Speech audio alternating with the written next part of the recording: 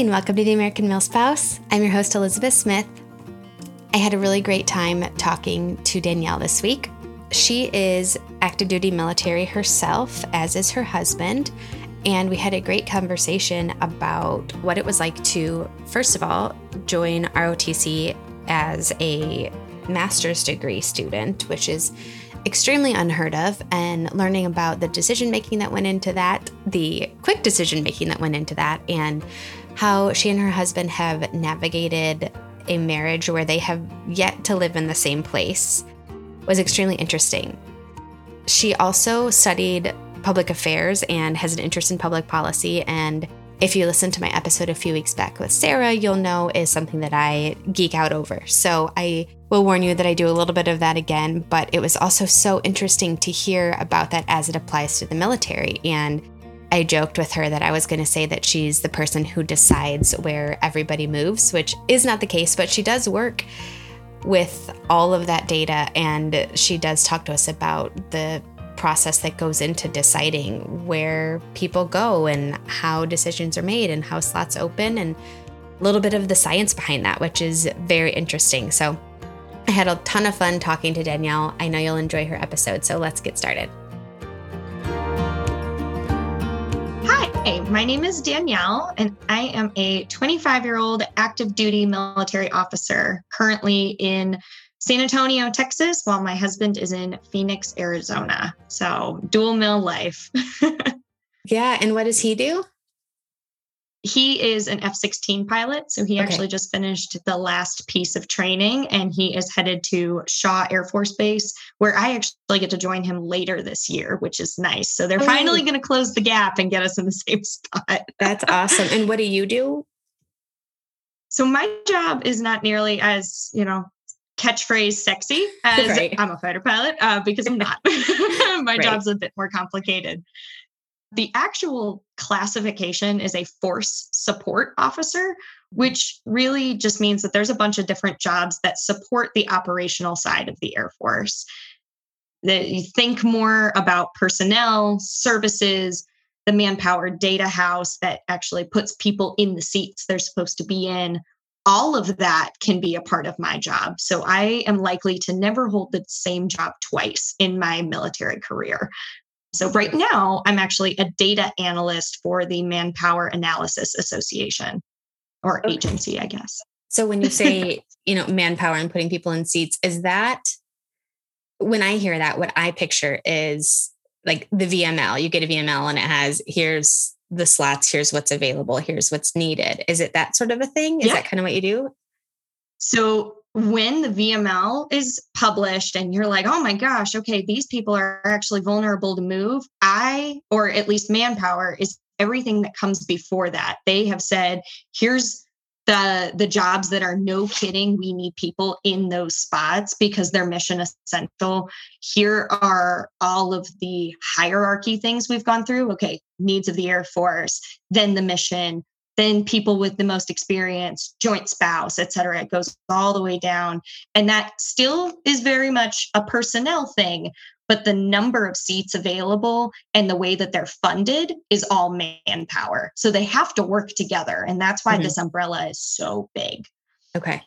Because that is so interesting to me that that's what you do, because I feel like for us, that's like a magic 8-ball or something. It just feels like it's some sort of witchcraft magic. And it just like suddenly like a number appears, and then sometimes random extra things pop up, and it's just like, it's fascinating to me. And I think it's cool that you have a hand in all of that. And so does that also include, again, this is sort of, I guess, pertaining to what I know, but UPT and that kind of stuff, all the numbers for planes and everything? Oh, absolutely. Okay. Absolutely. So there is this huge process that is basically how the sausage is made in the Air Force. It's called the POM process, and it doesn't really matter what that stands for, but all you need to know about that POM process is that every major command in the Air Force, so Combat Command, Material Command, Education and Training Command, all of them submit their best and most pressing needs. And then Headquarters Air Force puts them all in this big old list. And they say, this one's going to get funded and this one's going to get funded. And, maybe we're not going to really fund this one because it's actually not, within the strategic guidance that we're following this year, or it's not what the chief of staff really has at his priorities. So once they're all determined into what's getting funded and funds are distributed, then we count, okay, with this fund, what are we buying in terms of equipment? How many people can we fund with that? Because being a military member is expensive. There's a lot invested in us. And you will, on paper, in numbers, no faces, just true data.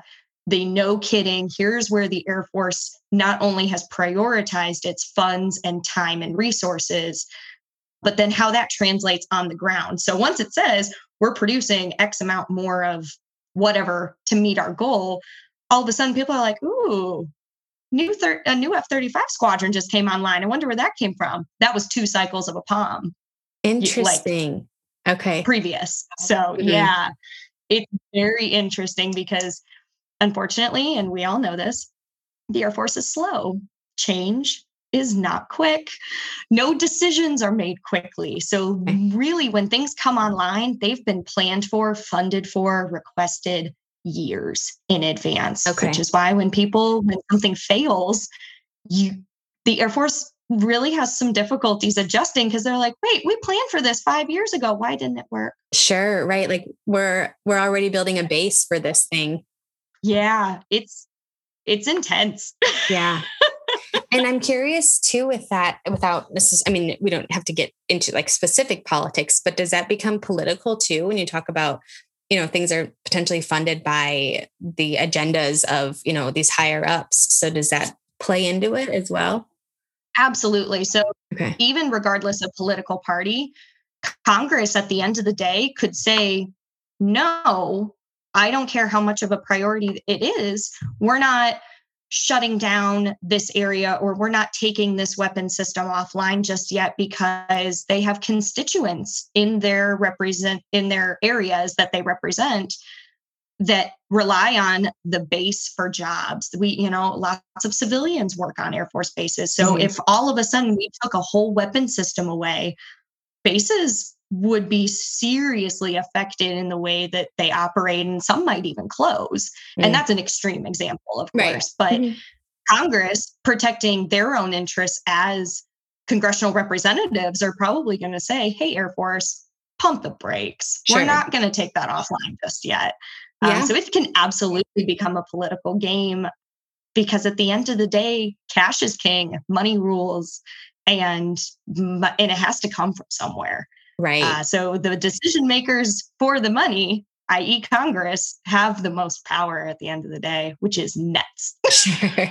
Right. And you figure, you look at sort of like a congressional election cycle, and then you pair that with the speed at which anything is actually going to be rolled out. And I feel like it's not that hard to keep something going for 10, 15, 20 years by just sort of, kicking the can a little bit. And yeah, there are certainly patterns that could indicate that has happened before. It's a very diplomatic way of putting it. I've learned. Yeah. Yeah, that's so interesting to me. How cool. So did you have any, because you mentioned your husband's a pilot, so did you have any awareness of things before he did when it comes to, and for those listening who aren't familiar with that world, in the pilot world, and you can, I don't assume with your husband, I don't know if he maybe did like a guard situation, but generally speaking, like for mine, you go through your pilot training and at the end you have a drop night, and essentially there's a list of jets and planes available. Everyone sort of rack and stacks what they want based on what's available. Yep.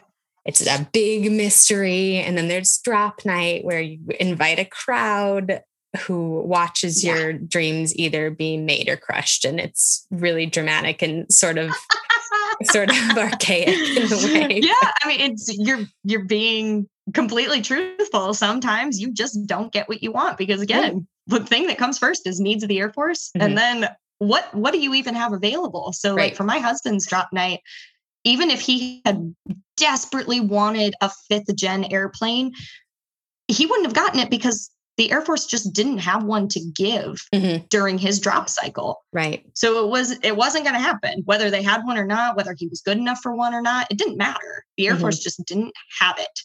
Well, either the next cycle or 2 cycles after him, there were like 5 or 6 fifth-gen airplanes available. And he goes, what?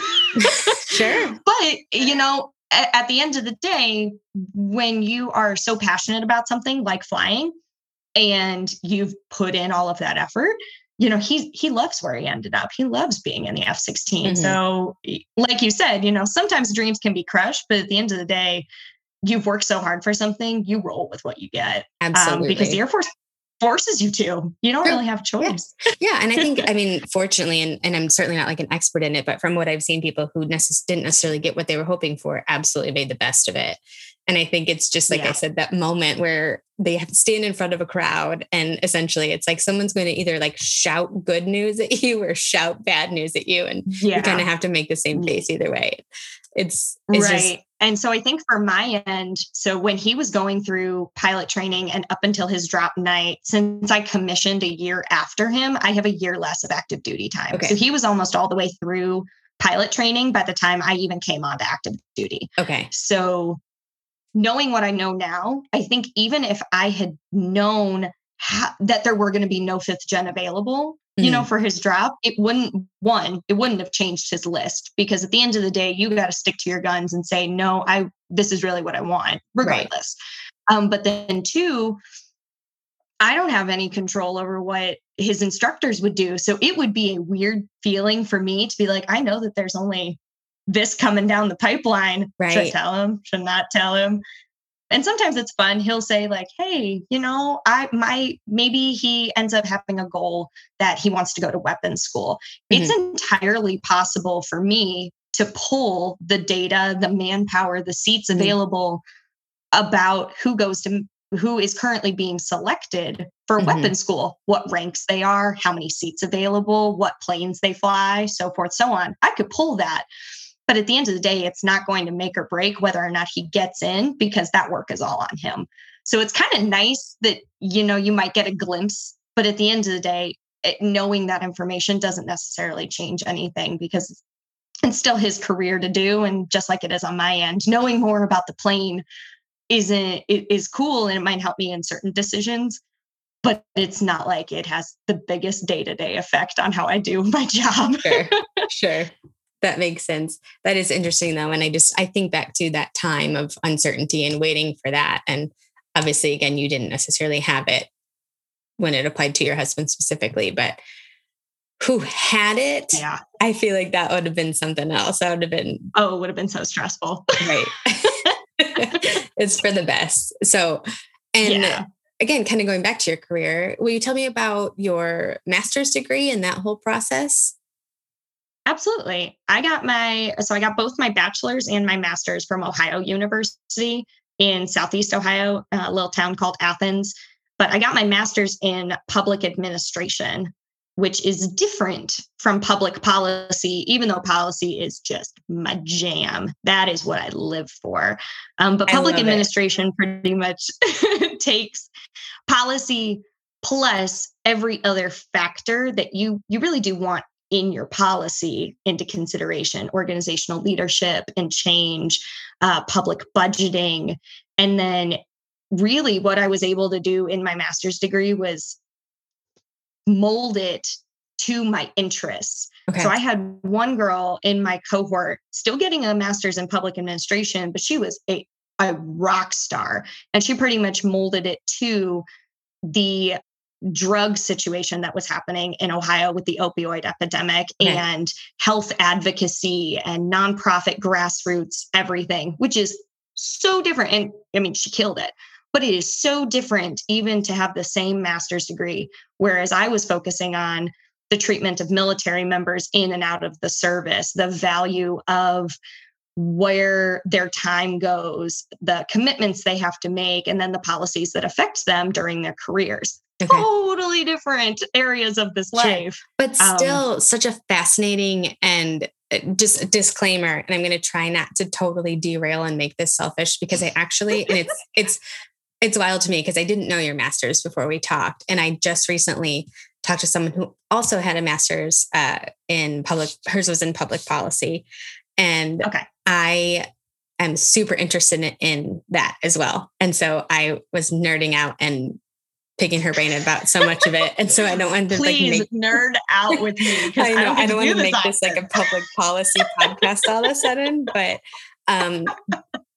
to what you're saying, that because again, like I'm very interested in this and pursuing a master's in the same thing. And I'm like deep in the process of learning more about it. And what you're saying about the ability to tailor it and focus on these different things. And like the school I'm looking at, it's a public administration master's with a focus in public policy. So I hear what you're saying.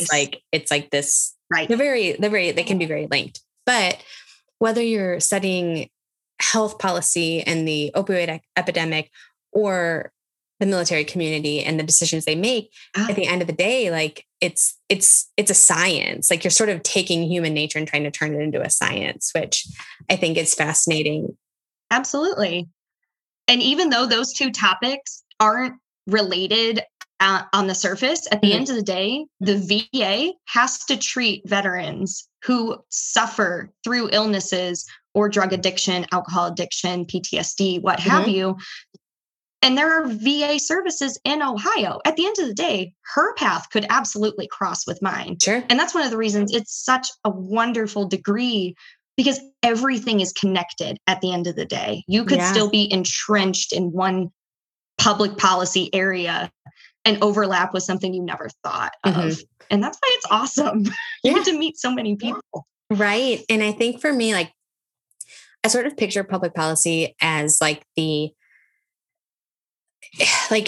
ties like to Freakonomics is sort of how I see it. And in the way that, like, if you've read it, where policy affects so much, it's such a huge indicator of well-being and quality of life and all the things that obviously I know I'm like preaching to the literal master's degree, but I think that that's what fascinates me about it, because I think that that's, and the person that I spoke to about this before, we kind of just talked about how it's those little decisions. It's those small scale things that impact you and that make you change course and make you make different decisions. And so I'm really interested to know what you learned about that from the military community side. Like, what did you study and what sort of kind of general like trends did you find? That's tough. Because sometimes not all the trends are encouraging. Let me just say that. But I think the biggest takeaway in a very broad sense is that policy is not law. Sometimes it is, but not always. So it's not technically illegal to break certain policies. Sometimes it is. So policy being so fragile can get very messy. Okay. And the way that it's interpreted is so key, because someone might look at a policy in black and white that says, this document says I can do X. I cannot do Y. Therefore, I'm going to follow it to a T.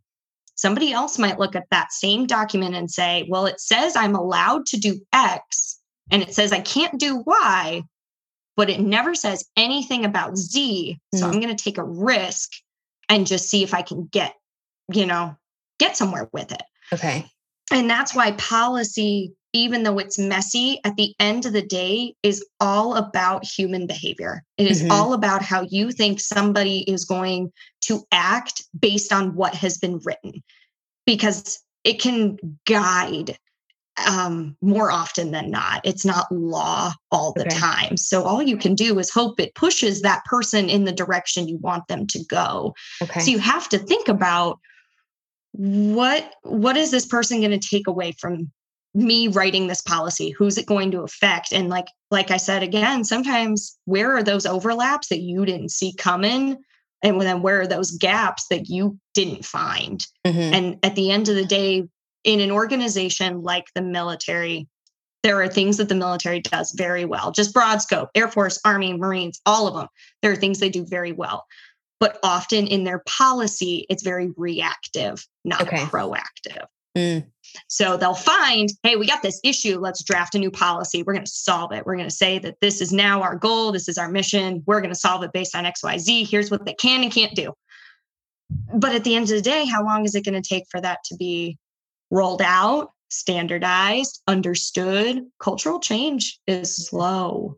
And that's not necessarily unique to the military, but the military does definitely struggle with being more reactive than proactive in their policy decisions specifically. Obviously, there are other things we do very well. Sure.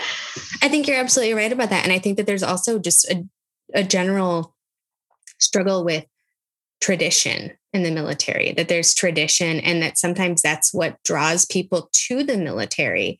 And so I think that sometimes policies that are then implemented that feel like they might contradict tradition, or they might in any way sort of jeopardize whatever that tradition might be, that sort of thing that's hard. That's hard because there's pride in tradition and there's emotion tied to that too. And so I think that that's a hard thing that I've seen recently the military grapple with implementing new things that people feel are butting up against the way things have always been done, and that people came to this career because of how things had been done, and not necessarily for the specific reasons that these policies are being implemented, but sure, nonetheless, anything that sort of feels like it might shift the environment that people know and are proud of is scary, I think, and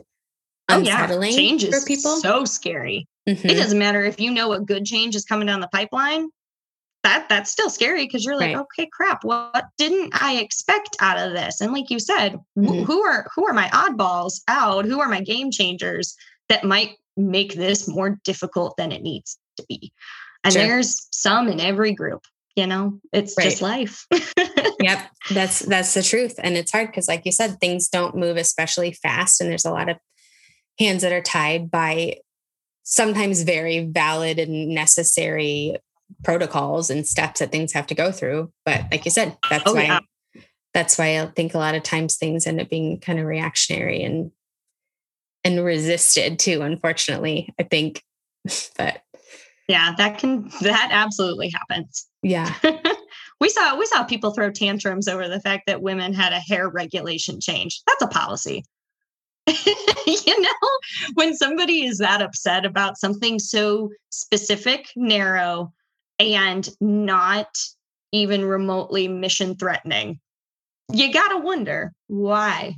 Yeah. Where is that coming from? And that goes back to human behavior. What did they expect out of this? What are they internalizing from this? Do they feel excluded? Do they feel that their team is going to be compromised in a certain way? Even though to me, I'm like, how? Right. But I didn't write the policy.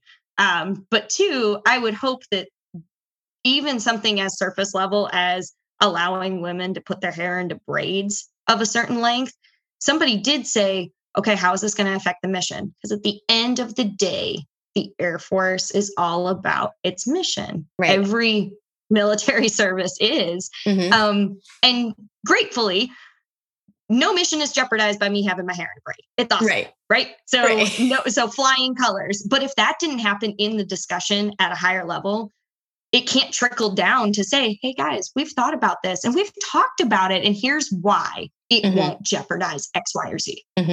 And so, but if you don't address that, people are left to their own devices to come up with whatever they want to think. And that's why policy is so messy, because it's all up to interpretation. And see, I can nerd out with you. Right. I know. Here we go. You get me going. But I am curious, if you don't mind, with that specific example, was the resistance that you, as far as you know, was that active duty? Was that like fellow active duty females, males, retired females? Like where did that resistance come from? I'm curious for something like that. That's in my mind. Oh, that's tough. Yeah. The resistance to this particular policy came from all of the places that you just listed.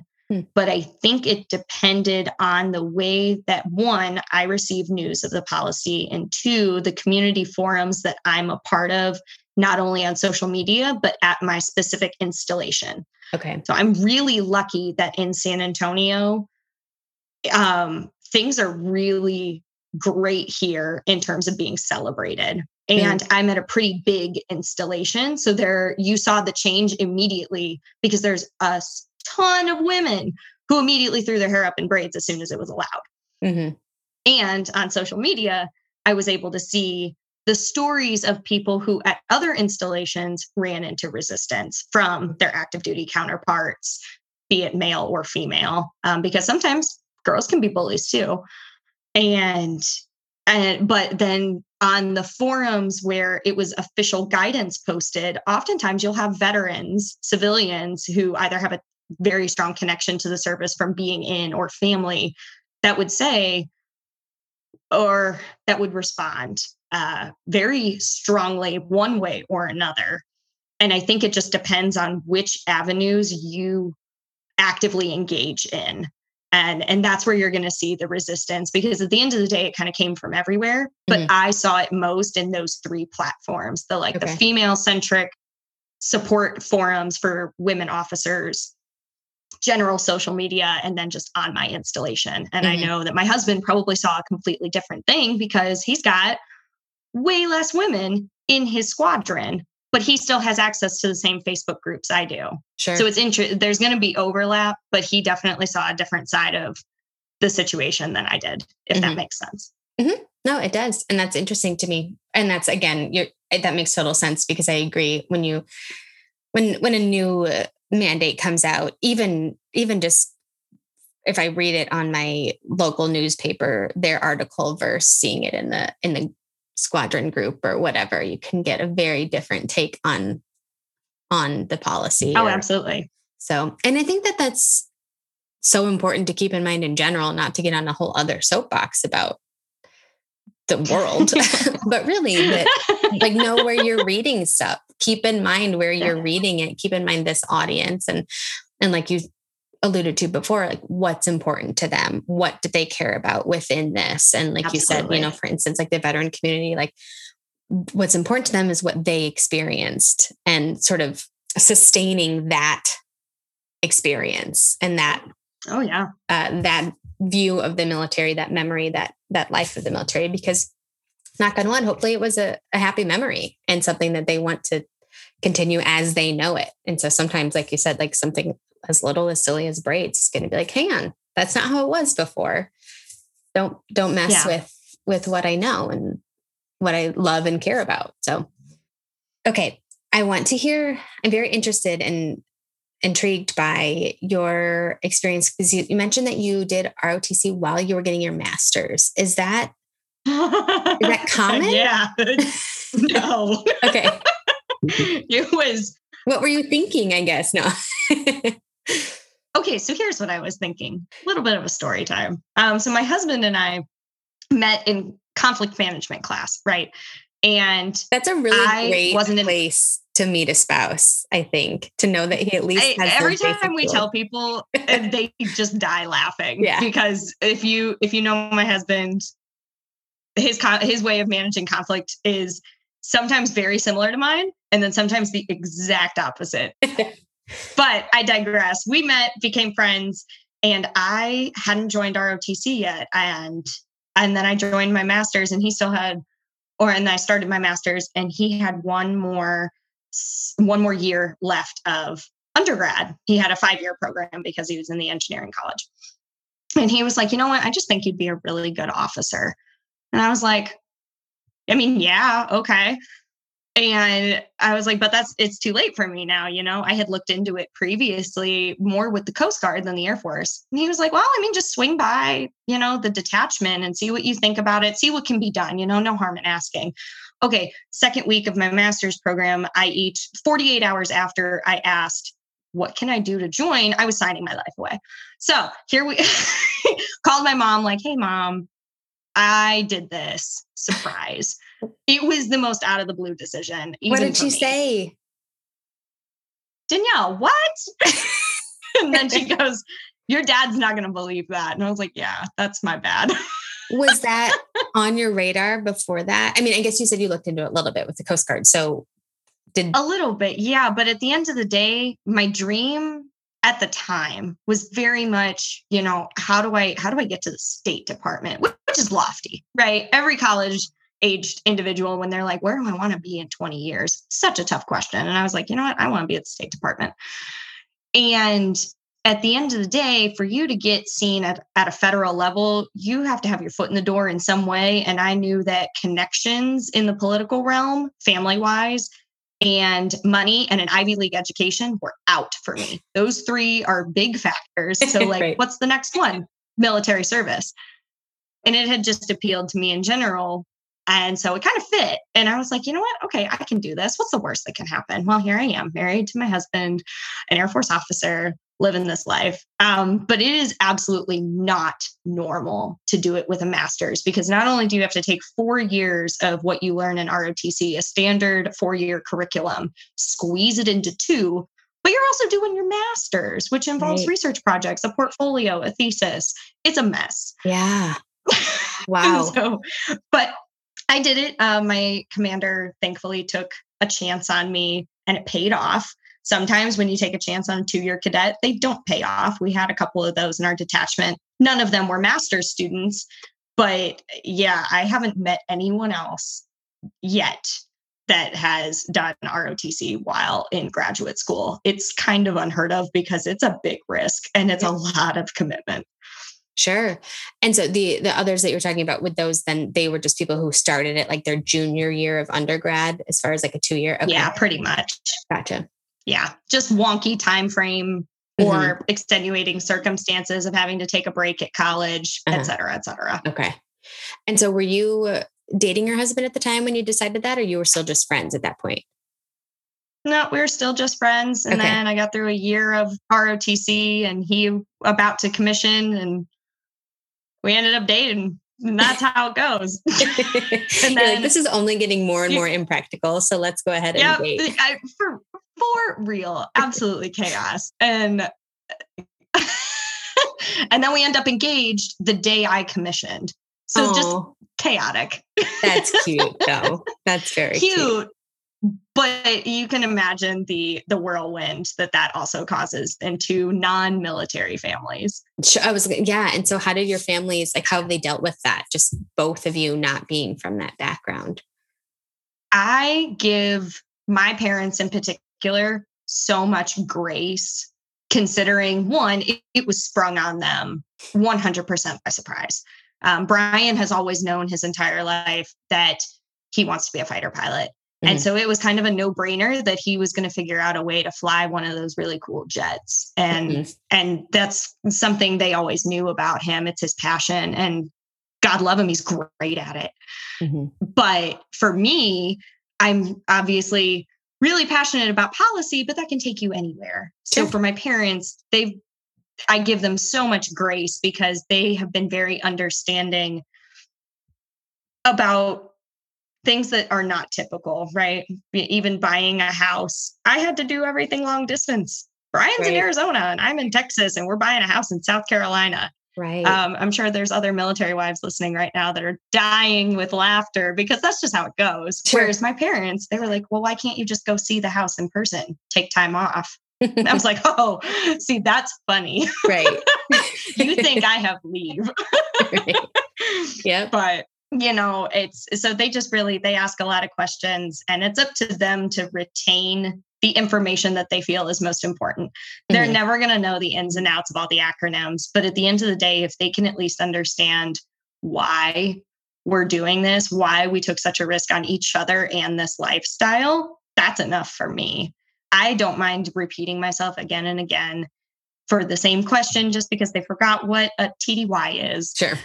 If it makes them feel better that they know that TDY is necessary, important, and how to support me during it, whether I'm leaving or Brian's the one going off, Yeah, that at the end of the day is so much better to have than them just being knowledgeable. Sure. Knowledge only gets you so far. Exactly. You're right. Because you don't have to know everything to just know that they're there to support you. And that they're ready to roll with whatever you call them with, and tell them where you're going and what's happening and all that craziness. Yeah. And I know you said that you guys are going to get the chance soon enough to be in the same place together. Have you been able to live? By that I mean you and your husband, not your parents. But have you been able to live in the same place yet as a married couple? No. Wow. Nope. And how long have you been married? So we've been married since September of 2019. Okay. We started dating in January of 2018. Okay. And we've been apart for that entire time because he commissioned and whoop, out, and then I was still finishing up graduate school. So that was long distance. And then I had to move to Texas. So that was long distance. And then he had to go to Arizona and that's long distance. And so we'll both link up at South Carolina. It's fine. Catch up, see how the last couple of years have been. Yeah, it's cool. Wow. And really, yeah, because those weren't, not just long distance, but long distance in programs that don't allow for a lot of flexibility either with getting your master's and UPT and B course and all that kind of stuff. So that's a lot. How have you guys made it work? It is. Wow. How have we done it? I think we laugh every time we think about that because it feels like just when we have the one phase figured out, they move us. And right. I think it's intentional. I just think they can hear us, it just manifests that way. Right. But it's very much about me telling him, this is no kidding, the expectations they have of me.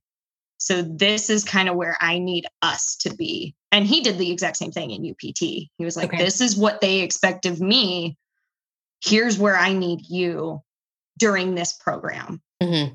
And I think knowing there was an end date to each of those programs helps a little bit. Sure. But even in this normal, general active duty life or day-to-day struggle, it's very much about expectation management. We're dealing with different time zones, different property locations, trying to manage joint finances. If I was not in contact with him about at least regular routine decisions that you might come home and you're like, honey, I'm thinking about doing this over dinner. It's something that even if I know I'm not talking to him directly at that time, I'm going to type it out in a text message and send it to him. And whenever he responds, I'm like, okay, I see where you're at. We'll talk about it at X conversation before bed, after work. And then finding the no kidding, maybe 2 things a day. Because any more than that, and your routine is going to sink that ship. But 1 or 2 things a day that will always happen. So those no kidding things for Brian are, he will let me know when he's on the ground after a flight. If he's flying that day, I better know when he is on the ground. Otherwise, I'm going to be like, listen, your takeoffs must equal your landings. Okay, babe? That's just how it goes. And he also always calls me on his way into work. Not always after, but always as he goes into work. Mm-hmm. And then mine for him kind of mimic that. At lunchtime, if I can, I usually give him a recap of what's about to come, especially if I have a late day or what's happening. So we have the no kidding bare minimum. And then after that, it's just, what can I expect from you? What can you give me? Here's what I got for you today. And you make it work. There's not much more you can do because we chose this life, but we didn't choose it like this. This sucks. Sure. But sure. Well, and I think I hate the whole, chose this life because really what you did is you chose each other and then you're making the life work. And I think that's, and I like the way that you do that though. I think that having sort of a couple constants is really smart and a really good way to go about that. Because even my husband's TDY right now, and we've been crazy lucky with how long it's been since last TDY, to the point that I'm like, when's garbage day? It's been a long time. But also I was joking with him last night because it was I had sent him, and it was over the course in my defense of 10, 12 hours, random things where I'm he texts me something and I'm like, yeah, they mailed this. And then, hey, here's the update on this thing you asked before, da, da, da. And I'm just sending him all these different things every couple hours. And by the end of it, I'm like, oh, this is kind of fun. It's like having a diary. Nobody ever answers me. I'm just putting it out in the That's amazing. And it's like, okay, he's gone for 2 weeks. Like, it's fine. We're just going to basically catch up in 2 weeks. But obviously when you're doing this for years at a time, you have to figure out what works. And like you said, it can't be too much, because once it's too much, it's disappointment and frustration and all that kind of stuff. But you have to have something that you can count on and make sure that you're still a part of each other's life. And having fortunately never done that kind of long distance for nearly that long, but even just when I think back to like deployments, same thing where it's like, well, I can't sit around all day hoping to hear from you. Right. And lose my mind. And we'll have to go back through expectation management at that too. Mm-hmm. Like here is no kidding what my schedule is going to look like, Danielle. So based on what I know, here's my one constant I'm going to give you, you know, and if I can anchor to that, I could roll with pretty much anything else. But I'm the type of person where you just need to be straightforward with me. I don't do fluff. I'm really bad at it. Right. Like it's kind of a problem, but it's just, I'm realistic. I would love to always be optimistic. And sometimes that's true. But at the end of the day, being realistic means sometimes you're not. And that's just reality. So, you know, as long as I know what's happening to a certain degree, and I know that at least whatever's being passed my way is as much truth as he has accessible to him at that time, because that's how you got to phrase it. It's how much he has accessible to him at that time. And same on my end. Mm-hmm. I'm not saying my CO has it all together all the time. Mm-hmm. So, you know, that's all you can do. That's all you can ask for. Yeah. I feel like you probably did pretty well in your conflict management class. I'd like to think so. I'm thinking back on it right now, and I'm pretty sure we both got good grades. Good. I mean, you got a spouse out of it, so I feel like even if you got like a C-, you still won. But I got Brian, right? What is that? A C versus a husband? Yeah, we're good. That's great. Okay, I'm going to jump over to our rapid fire because I want to make sure that we have time for it. Go for it. So first one, who is your favorite musician? My favorite musician? Oh, that is so difficult. This is why it's rapid fire, isn't it? Yeah, it's a new rapid fire.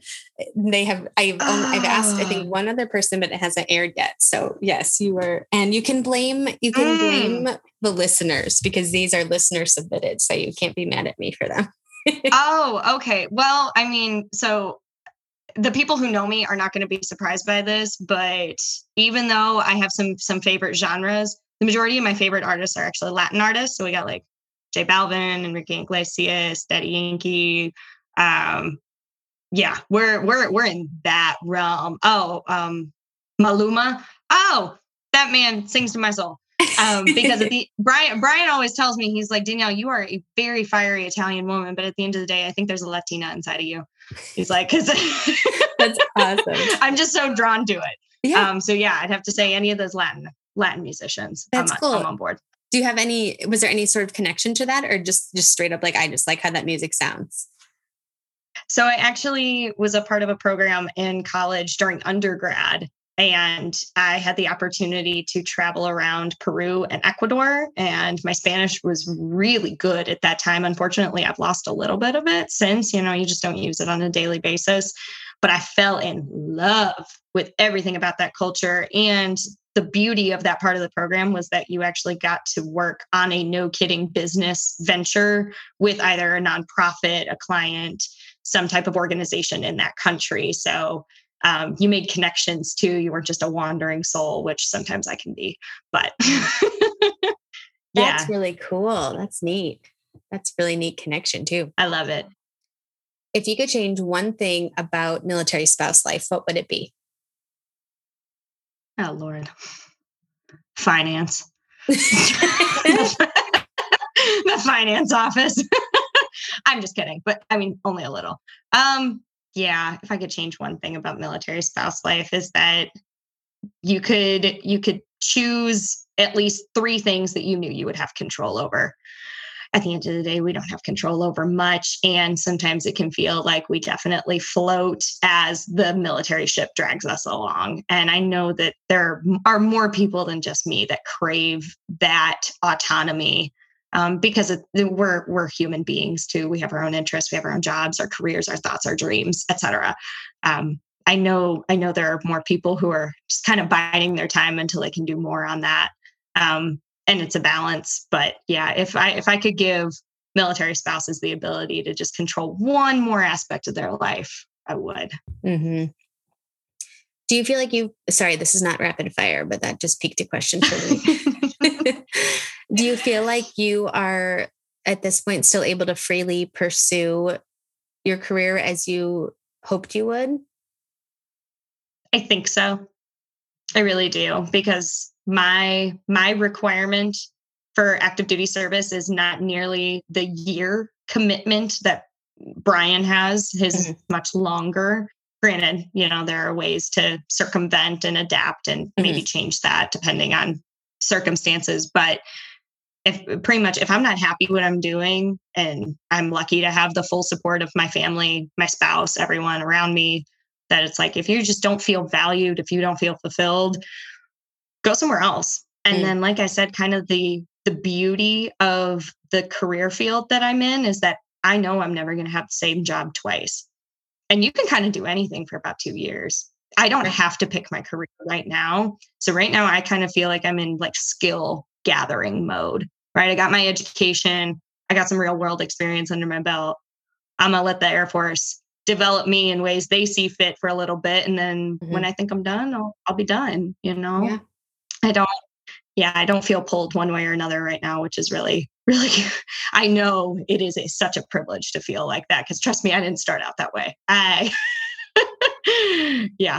It's 100% the acceptance of my situation, where I'm at, and also supporting Brian, knowing that this is not a bad place to be if I want to be with him. Mm-hmm. Yeah. And like you said, even with your field of study, how diverse it is. And the fact that, as your job is changing every time, hopefully that gives you some more of an idea, kind of like how we look at houses, that by the time we're done moving, we're going to know exactly what house we want, because we're going to have lived in every single one. And you're going to know, exactly I don't what want job you a shiplap, babe. Right. Right. Exactly. All right. Well, sorry, I know that I jumped off course there, but when you were a child, what did you want to be when you grew up? Oh, I wanted to be an author, 100%. I thought I could be the next big thing. Like, as a child, my diaries were ridiculous. They were nonsense. They were not substantive, but I wrote like a crazy person. I thought it was something you had to like really work hard at and do all the time. And I wanted to look like the librarian and the authors that I admired. Oh yeah, I was crazy. I don't think that's crazy. I think that's ambitious. I think that's great. And I do think that that's a part of it. Having done that is, a lot of people do. Would you still want to write? I think so. It depends on what, and it depends on the timing. But I also think, so that was my like, no kidding, this is what I'm going to do. But I think even childhood me really wanted to be a ballerina. I'm not going to lie to you. That's great too. Also ambitious, also super ambitious, never went anywhere with it, but yeah. I can pick writing back up. I can't do the splits anymore. Right. Right. I feel you there. Oh, that's so sad. I think back, I was a gymnast for a short time, and well, I guess I shouldn't say a short time. Well, not a short time, just a long while ago, but I still, it's still kind of sad. It's been 15 years since I last did the splits, probably. But yeah, it's been a minute. Mm-hmm. What is your dream duty station? Oh, my dream duty station. Okay, I have loved San Antonio. I just wish Brian was here with me. But I have always been on board with the idea of, there's the standard, like, ooh, like Italy would be amazing or whatever. But I am so drawn to the idea of just living in Alaska for a hot minute. I really am. That wilderness, that seclusion, that different way of life, that completely different sense of operating. You're not going to get that anywhere else. And how cool would that be to go there because the Air Force just wants you to for just a little bit, right? You don't have to settle there long term. That's kind of nice. Yeah. I think I would enjoy being in Alaska for a little bit. Yeah. I could do Anchorage. I couldn't do much more rural than that. That's fair. Fair. But I always use the disclaimer, which is totally a crutch and not true, and largely just because I'm too high maintenance for it, that we do have 2 small kids. So that starts to feel harder when it comes to like the more like desolate you get, but at the same time, without 2 small kids, like I wouldn't do and well. See, I feel like Brian just got the short end of the rope with me because I am the soul that I am. I'm the type of person who like always has a bag ready. And I can throw my dog in the truck and just, I'm off the grid. Yeah. And he sometimes will just be like, where are you going now? Danielle, what are you doing? So I'm a little bit of the opposite. I wouldn't mind disappearing. Yeah. No, I think that's awesome. That's great. And I just have you read The Great Alone by Kristen Hanna? Yes. What a wonderful book. Yeah. It's a good one. Tough, but it forces you to use your imagination. So listeners, it is a good book, but be warned. Tough subject matter for some things. For sure. But it is engaging. I was gonna say it's a page turner. I think it's the last book I read that really like I kept me up till way too late having to finish it. But yeah, not super light, but about Alaska. So it's got Alaska in it, folks. And quite frankly, if someone reads it, is also a decent argument for my case as to why I don't especially want to go to the rural parts of Alaska. But I love it. Yeah. But I hope you have fun. I hope you do get your dream. Okay. Last one is, what is your favorite way to relieve stress? My favorite way to relieve stress is probably going for a hike anywhere. So like I just said, I love to get off the grid. I love the solitude of just being, I love the solitude of being on a trail, but I also just like seeing new things. I like being outdoors. If that is not an option for whatever reason, weather, what have you, my favorite thing to do is probably, to relax. I don't know if I relax. Right. I'm trying to think. I think I like a critical question because I feel the same. Yeah, but I'm pretty sure I make the dirtiest kitchen ever. I cook my heart out. Yeah, right. I really do. It is relaxing to me. And like I alluded to earlier, being Italian, but also having such a strong draw to other cultures that I've been able to experience. Food is love. And if I'm trying to relax, I want some food and it better be good.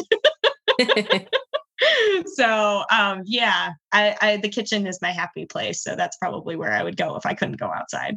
Yes. I think that's a great option. And I agree. I think that especially for me, again, with the kiddos, it usually means that my husband knows, okay, something good is happening there. So I'm going to keep the children over here so that can keep happening. So it's a good way to kind of carve out my own space, Yeah, right? Food is love. He knows if that food's good, that there was love in it. Right. But if that food's not good, it might have meant she got distracted. Right. I always tease him. There's a line in How I Met Your Mother when two of them in a fight, and he's talking about how mad she was, and he's like, she made pancake and bacon strip, which is always like my favorite because that's where like sometimes I do all the cooking. Yeah. Brian has sent me the meme before of like when you know that you're not done arguing with your wife, and it's the wife that packed him his lunch, but they left the cellophane wrapper on the American cheese in the sandwich. Yes. I'm like, see, it's a thing. I haven't done it yet because I don't live with him, but just things you'll tuck away. There will be an opportunity soon. Yeah. New ways for you two to communicate that you have to look forward to when you live together. Hilarious. Okay. Can you leave us with your favorite quote? Yes. And it's going to be very applicable to the research brain that I have. It is, you cannot study the darkness by flooding it with light. And it's by Edward Abbey. And what I take away from that is you can't put your own experience on someone else. And the best way to understand something is by having empathy. You can't, even if you are bearing witness to such darkness and you feel like you have something that could lighten it and help and things like that, it's not always your place. And you're not really going to understand it if that's the position you're always going to come from, is to fix something. It's not fair to anybody else for you to put yourself on them unsolicited. And at the end of the day, greater understanding comes when those two areas, darkness and light, just merge naturally. You know, you think about a horizon with a sunset or a sunrise. That's where the beauty is. Just let it happen. And I'm a really big believer in that. I love ending these episodes by having our guests share their favorite quote, because sometimes there's just certain words that are exactly what someone needs to hear at that moment. And truly, Danielle's quote is exactly what I needed to hear at that moment. So I thank her for sharing that with me. It just resonated with me so deeply, and I hope it did with you as well. Make sure that you're keeping up with us on social media at The American Milspouse, where you'll get more information about new episodes, cool and exciting things that are going on within The American Milspouse, and you can also check out our full library of past episodes on our website at www.theamericanmilspouse.com, and we'll talk to you next week.